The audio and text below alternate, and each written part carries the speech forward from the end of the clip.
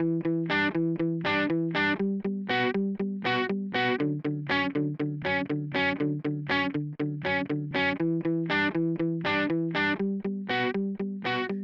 and welcome to Season 3 of the Fixing Healthcare podcast. I am one of your hosts, Jeremy Corr. I'm also the host of the popular New Books in Medicine podcast. With me today is Dr. Robert Pearl. For 18 years, Robert was the CEO of the Permanente Medical Group, the nation's largest physician group. He is currently a Forbes contributor, professor at both the Stanford University School of Medicine and Business, and author of the best-selling book Mistreated: Why We Think We're Getting Good Healthcare and Why We're Usually Wrong. Hello, everyone, and welcome to our monthly podcast aimed at addressing the failures of the American healthcare system and finding solutions to make it once again the best in the world. Our focus this season is on the role of government in healthcare. As always, we invite you, the listeners, to share your thoughts on this topic. Please visit my website, robertpearlmd.com, to take the new Fixing Healthcare survey. We've been reading and discussing the best listener suggestions throughout this season. In this episode, we welcome former presidential candidate and current House Representative Eric Swalwell from California's 15th Congressional District. A rising star in the Democratic Party, Eric serves on several House committees, including the high-profile Judiciary and Intelligence Committees. He is now in his fourth term and joins us today to offer his thoughts on the role of government in advancing our nation's healthcare agenda. Welcome, Eric. We're thrilled to have you on the show. What are the three biggest changes you would make to American healthcare if you could? Well, thank you so much for having me on the podcast. First and foremost, I would make sure that every family in America, has access to healthcare. And healthcare to me includes prescription drugs. And I think we have the wealth as a nation to make sure that that's the case. Certainly the Affordable Care Act has gotten us closer there, but I still see too many families where, a bad diagnosis or an expensive prescription drug can wipe them out. But second, I think it's really about the future of medicine in that, we need to be a country of cures again and investing in cures in our lifetime by dramatically increasing, what we spend on genomics and targeted therapies and just making sure we know more at the beginning of life about who we are so we can have better therapies throughout life and just better understanding when a bad diagnosis comes. And then third, it would be, to just make sure that our children, at the earliest of ages are educated about diet and exercise. And I think Michelle Obama was the biggest person to try and, make strides on this. And she was ridiculed and it was politicized, sadly. But, I think really making sure that our kids and what they eat at school and their preschools really set them on a course for a healthy lifestyle so that, you can head off some of the costlier issues that they would take on later in life. What do you see as the role of Congress in making each of these improvements happen? Yeah. So on the first one, I'm a big supporter of, Medicare for anyone who wants it. Essentially, a hybrid system where the federal government would dramatically increase what it contributes to healthcare to have a public option, not to eliminate private insurance, but with a robust public option to make private insurance, more competitive and frankly, more accountable on their costs and who is covered. Also, when it comes to cures, though, the private sector can do so much, and that's why, I don't want to give up on the private sector. That there's so much they can do that the federal government just cannot do. And I think when it comes to cures, the private sector, that's where you find the ingenuity in the people, but it's really going to take public funding to get there. And we're so close, whether it's ALS, and there's so much hope that this year there's going to be treatments for ALS. I've been working with a group called IamALS.org, and they've seen great strides through medicine. Also on pancreatic cancer, the University of Nebraska believes that they're just a millimeter away in being able to detect pancreatic cancer in stage 1. And so it's really investing, public funds to find those cures that I think can get us there and ultimately expand access and bring down the cost. And that takes bipartisan leadership in Congress. Listening to members of Congress in both the House and the Senate, drug prices and the behaviors of the drug companies have been consistently labeled unacceptable and irresponsible. Yet significant legislation to address the problem has not been enacted. Why is that?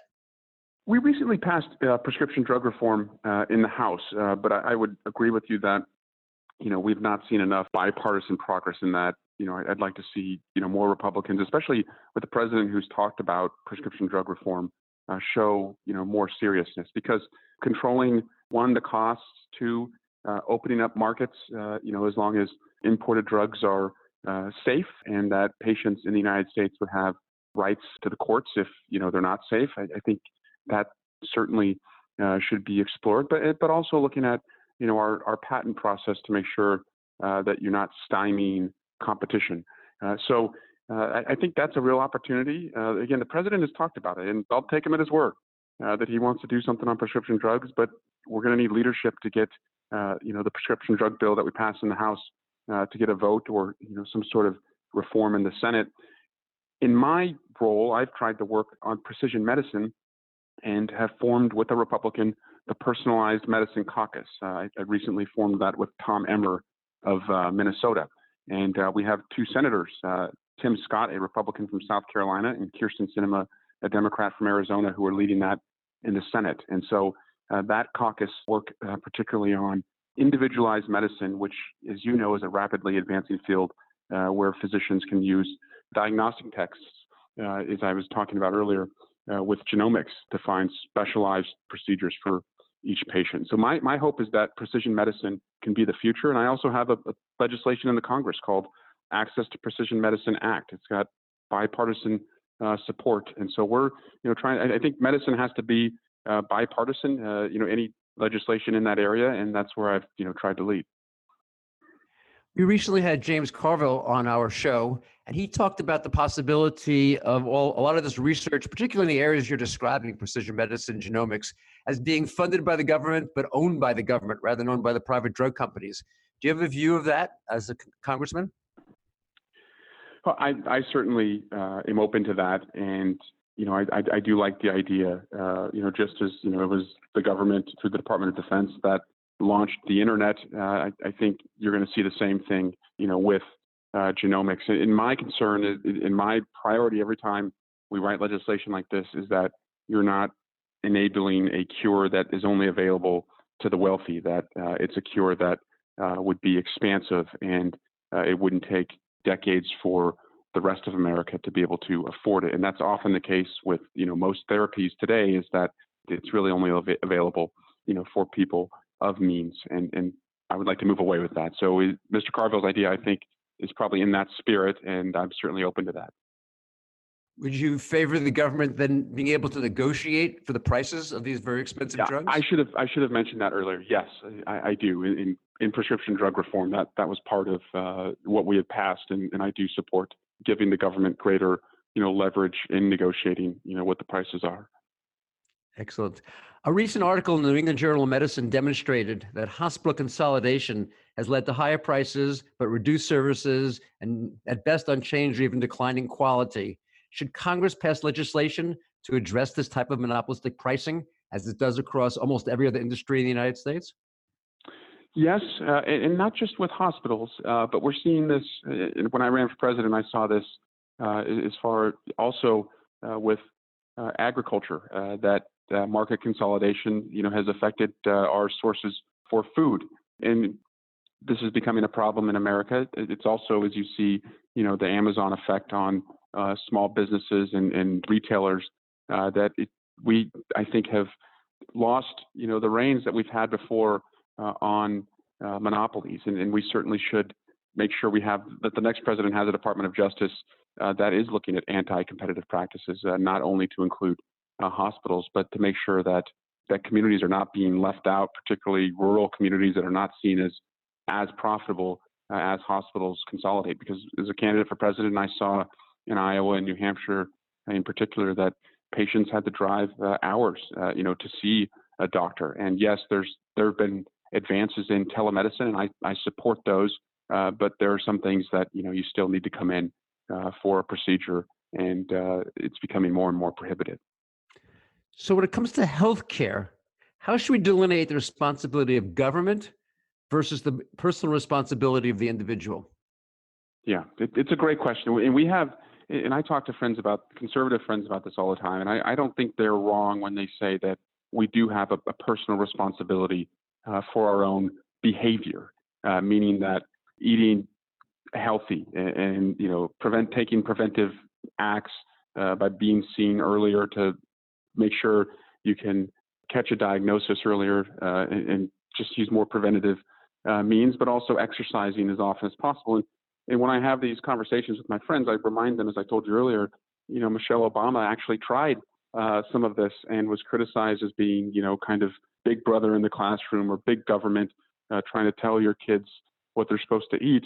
And I'm just a believer as a parent of a 2-year-old and a 1-year-old that what I do right now with my kids will shape and form how they make decisions for the rest of their lives. And so that's why it's so important that my wife and I give them healthy food options, which doesn't mean that, they can't have snacks and they can't have ice cream after dinner, but they have a balanced diet, and that as they get older, we continue to, encourage recreation and exercise and outdoor activities so that guides them for the rest of their life. And I think that can be almost half the battle when it comes to healthcare. And so that comes down to parenting and, what our teachers do with our children in the classroom. And we shouldn't see that as big government. We should just see that as big savings.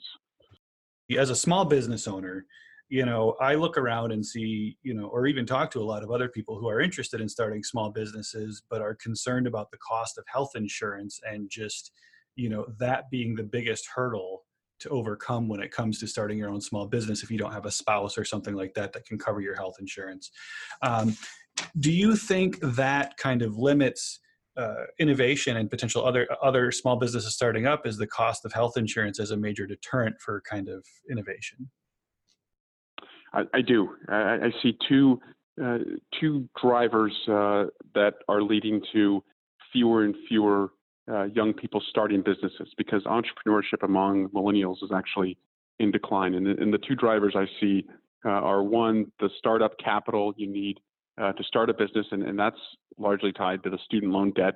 And that relates back to medicine, because a lot of doctors and dentists come out with $300,000, $400,000 in student loan debt, which is preventing them from having their own practice. And they join large practice groups, and that's a part of the consolidation problem that Robbie was talking about earlier.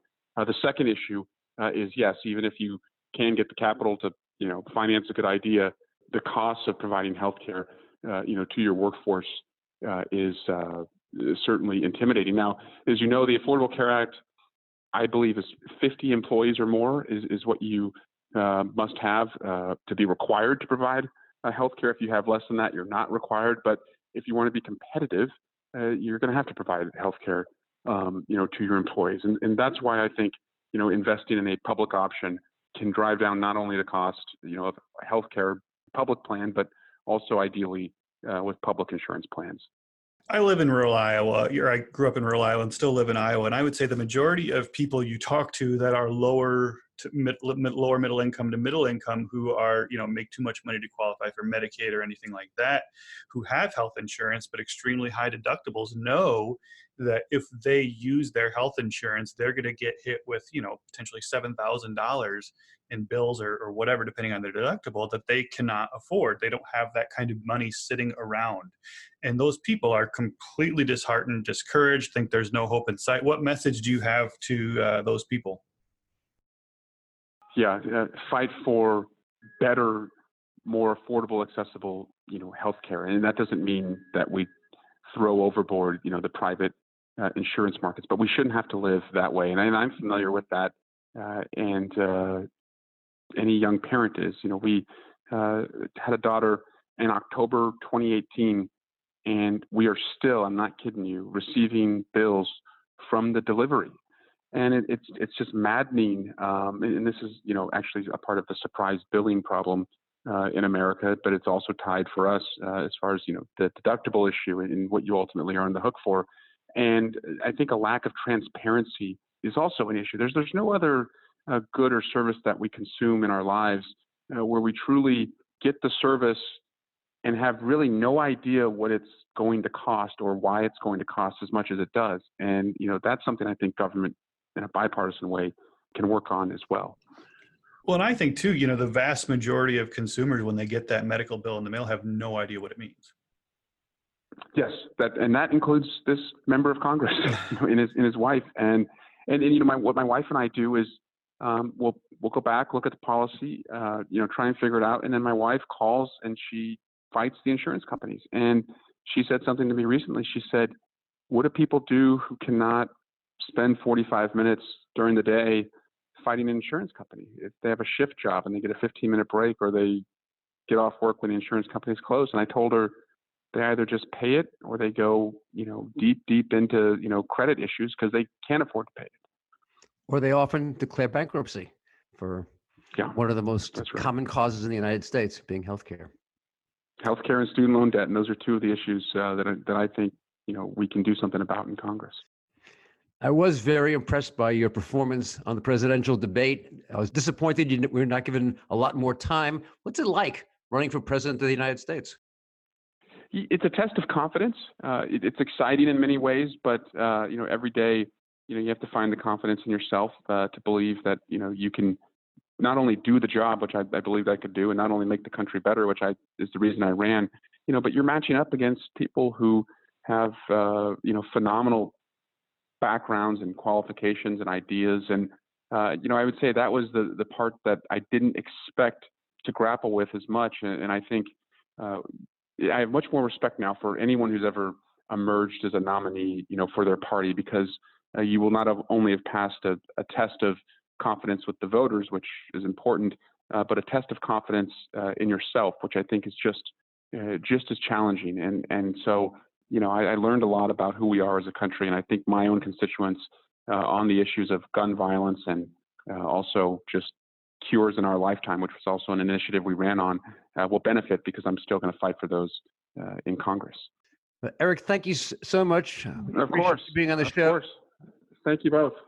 I appreciate your leadership in Congress, and hope that you'll make another run for president 4 years from now. Oh, thank you, Robbie. Thank you, Jeremy. Yep, my pleasure. Our pleasure. Robbie, we just heard some provocative ideas from a major voice in the U.S. House of Representatives.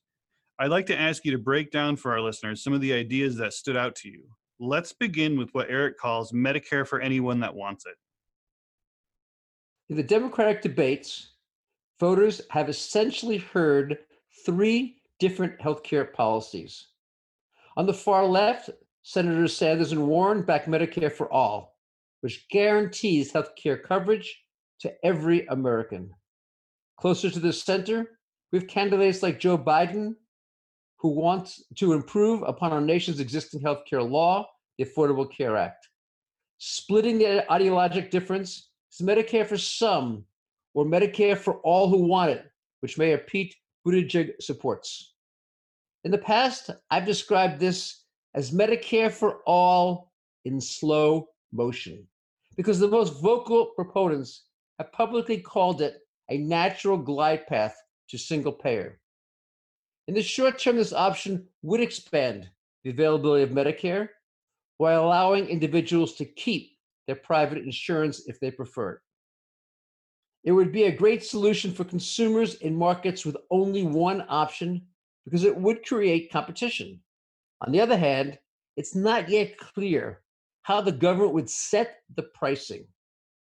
It's a little discussed fact that the Medicare program reimburses doctors and hospitals at 90% of the cost to deliver care to the 60 million beneficiaries. Therefore, private insurers offset these costs, paying about 130% of the actual cost to treat American workers and their dependents. So if Medicare becomes available to more people at the current reimbursement level, then the government will have an unfair competitive advantage over commercial insurance plans. As commercial health insurance prices go up, more patients will gravitate toward the public option, and eventually the private pool will dry up. The end result will be Medicare for all, which leads now to a second set of problems. Reimbursing all doctors and hospitals at 90% of the fully allocated cost will either force hospitals to close or will require major tax increases. Neither option will be popular with the public.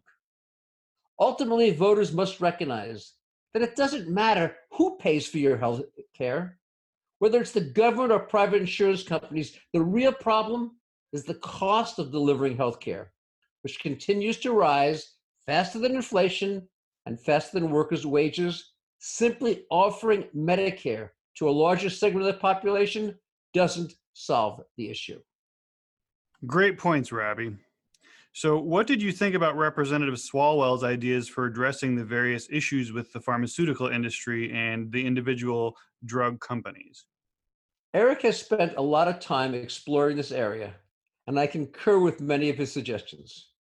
He points out that the goal of researching new medications should be to find cures for diseases that threaten human health.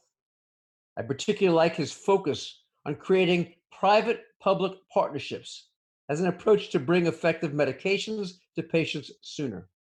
The ongoing coronavirus epidemic is a powerful example.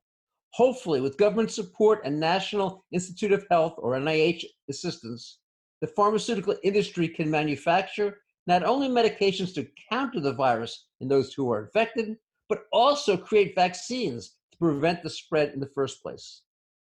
As a partner with the drug industry in developing these next generation of drugs, the government should share in the profits generated and invest them in additional research and development. As you know, in the past, drug companies have used publicly derived knowledge and NIH paid for research to create and bring to market high-priced, highly profitable drugs. The taxpayer has been shortchanged in the process. That needs to change. When it comes to the drug bill Eric references, the bill was passed by the House. I support many of its provisions, including legislation that empowers the Health and Human Services Secretary to negotiate prices for up to 250 of the most expensive drugs each year. The House-approved legislation also calls for drug manufacturers who raise their prices by more than the rate of inflation to pay a partial rebate to the federal government. Although I could quibble with certain details of the House bill, my biggest concern is that it was doomed from the start. The House members knew the Senate would never pass this law in its current form. And quite a number of the representatives who voted for this bill had previously supported patent extension and other very favorable legislation on behalf of the drug companies in their district.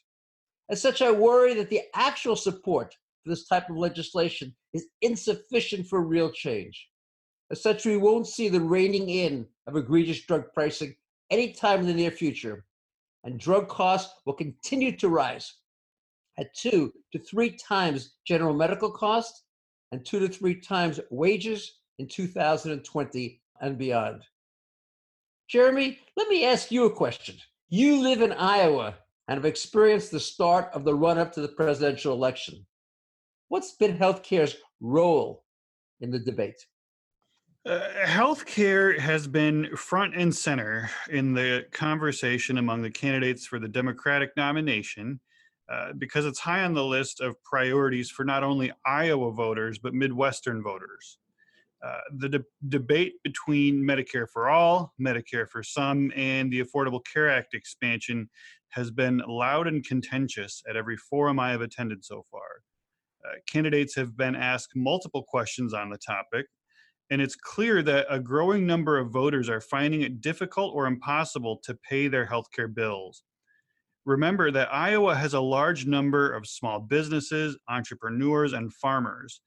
Their wages are not going up nearly as fast as the cost of drugs and hospital bills. And for those in rural areas, like many of my family members, access to medical care is declining. No one's certain about the best solution, but everyone wants to know where the candidates stand on the issues and what ideas they have to contribute. One last question for you, Robbie. Eric talked about hospital consolidation. I know you recently wrote an article for Forbes on this topic. What are your thoughts? Hospital consolidation has become rampant across the United States. Last year alone, 102 hospitals either merged or were bought. And rather than hospitals coming together to increase efficiency or create centers of excellence that lead to better patient care, these mergers are all about gaining market control to raise prices. The reality is that when you're a hospital that owns all the facilities in a 50-mile radius, insurance companies and patients have no choice but to pay you whatever you want to charge. The government should impose restrictions and penalties when these mergers become anti-competitive. Monopolies are never in the public's best interest. So far, the government has done little to stop them. Obviously, this leads to a major issue in areas like Iowa, which is what will happen to all rural hospitals. The truth is, it's going to be difficult for many people to hear, and especially for those living in smaller communities. Most rural hospitals are simply too small to provide high quality medical care at a reasonable price. The government has subsidized them, but the rising cost of doing so is putting their long-term viability at risk. I believe we need a different model for people who live where hospital options are few and far between. Perhaps we can take a lesson from the US Army. It's been demonstrated that soldiers are more likely to survive and recover when they're stabilized in the battlefield and then transferred to a full-service hospital rather than being treated or operated on the ground. I think the same model could work in rural America. First, keep the emergency departments open 24 hours each day, 365 days a year, with added staff and new technology.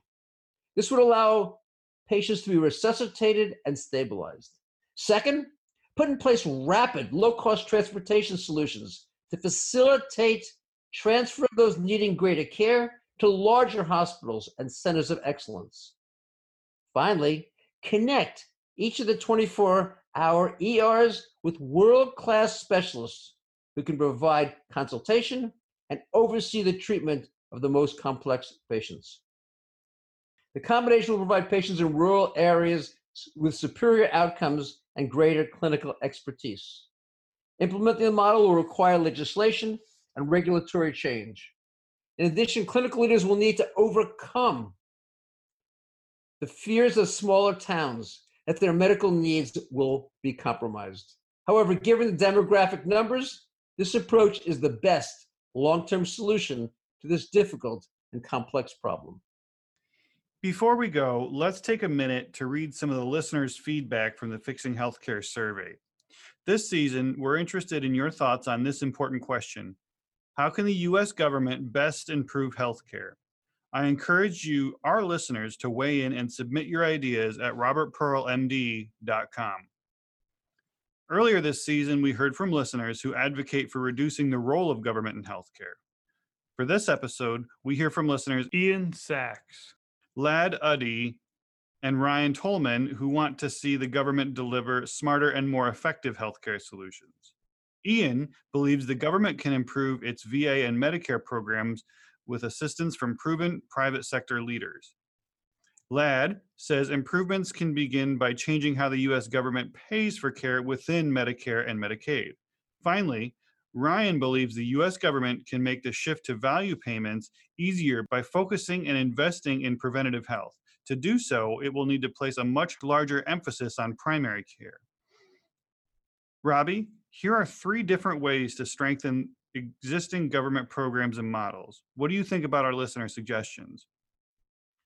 As always, Jeremy, our listeners have provided well thought through ideas.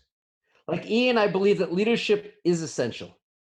However, before the government looks to hiring private sector expertise, it needs to figure out whether it really wants to play a bigger role in the delivery system. So far, it has shied away from intervening with doctors and hospitals. One option would be for the government not only to fund healthcare, but also to provide the care directly. The other option would be to remain predominantly a purchaser of healthcare. In either case, experienced leadership expertise would be valuable. Like Lad, I agree. The government needs to shift how it pays for Medicare and Medicaid. In particular, the fee-for-service approach is doomed to fail because invariably the amount of care provided ends up being more than patients need. In a Mayo Clinic study across the country, 30% of everything that doctors do has been shown to be of little or no value to patients. And as part of the government's role, In situations where hospitals and drug companies have gained monopolistic control, it will need to impose the same types of restrictions and penalties that it does in other industries. Finally, like Ryan, I agree. We need more physicians in primary care and fewer in specialty areas. Primary care has been shown to be almost 3 times more impactful in terms of people's health and longevity, and yet our nation has 11% fewer primary care doctors per capita than we did 20 years ago. Once again, thank you to Ian Sachs, Lad Uddy, Ryan Tolman, and everyone who participated in the Fixing Healthcare survey so far on robertpearlmd.com. Please subscribe to Fixing Healthcare on Apple Podcasts. If you enjoyed this episode, please give our show a 5-star rating and leave a review. Visit our website at fixinghealthcarepodcast.com. Follow us on LinkedIn, Facebook, and Twitter at Fixing HC Podcast. We hope you enjoyed this podcast, and we'll tell your friends and colleagues about it. Together, we can make American healthcare once again the best in the world. Thank you for listening to Fixing Healthcare with Dr. Robert Pearl and Jeremy Corr. Have a great day.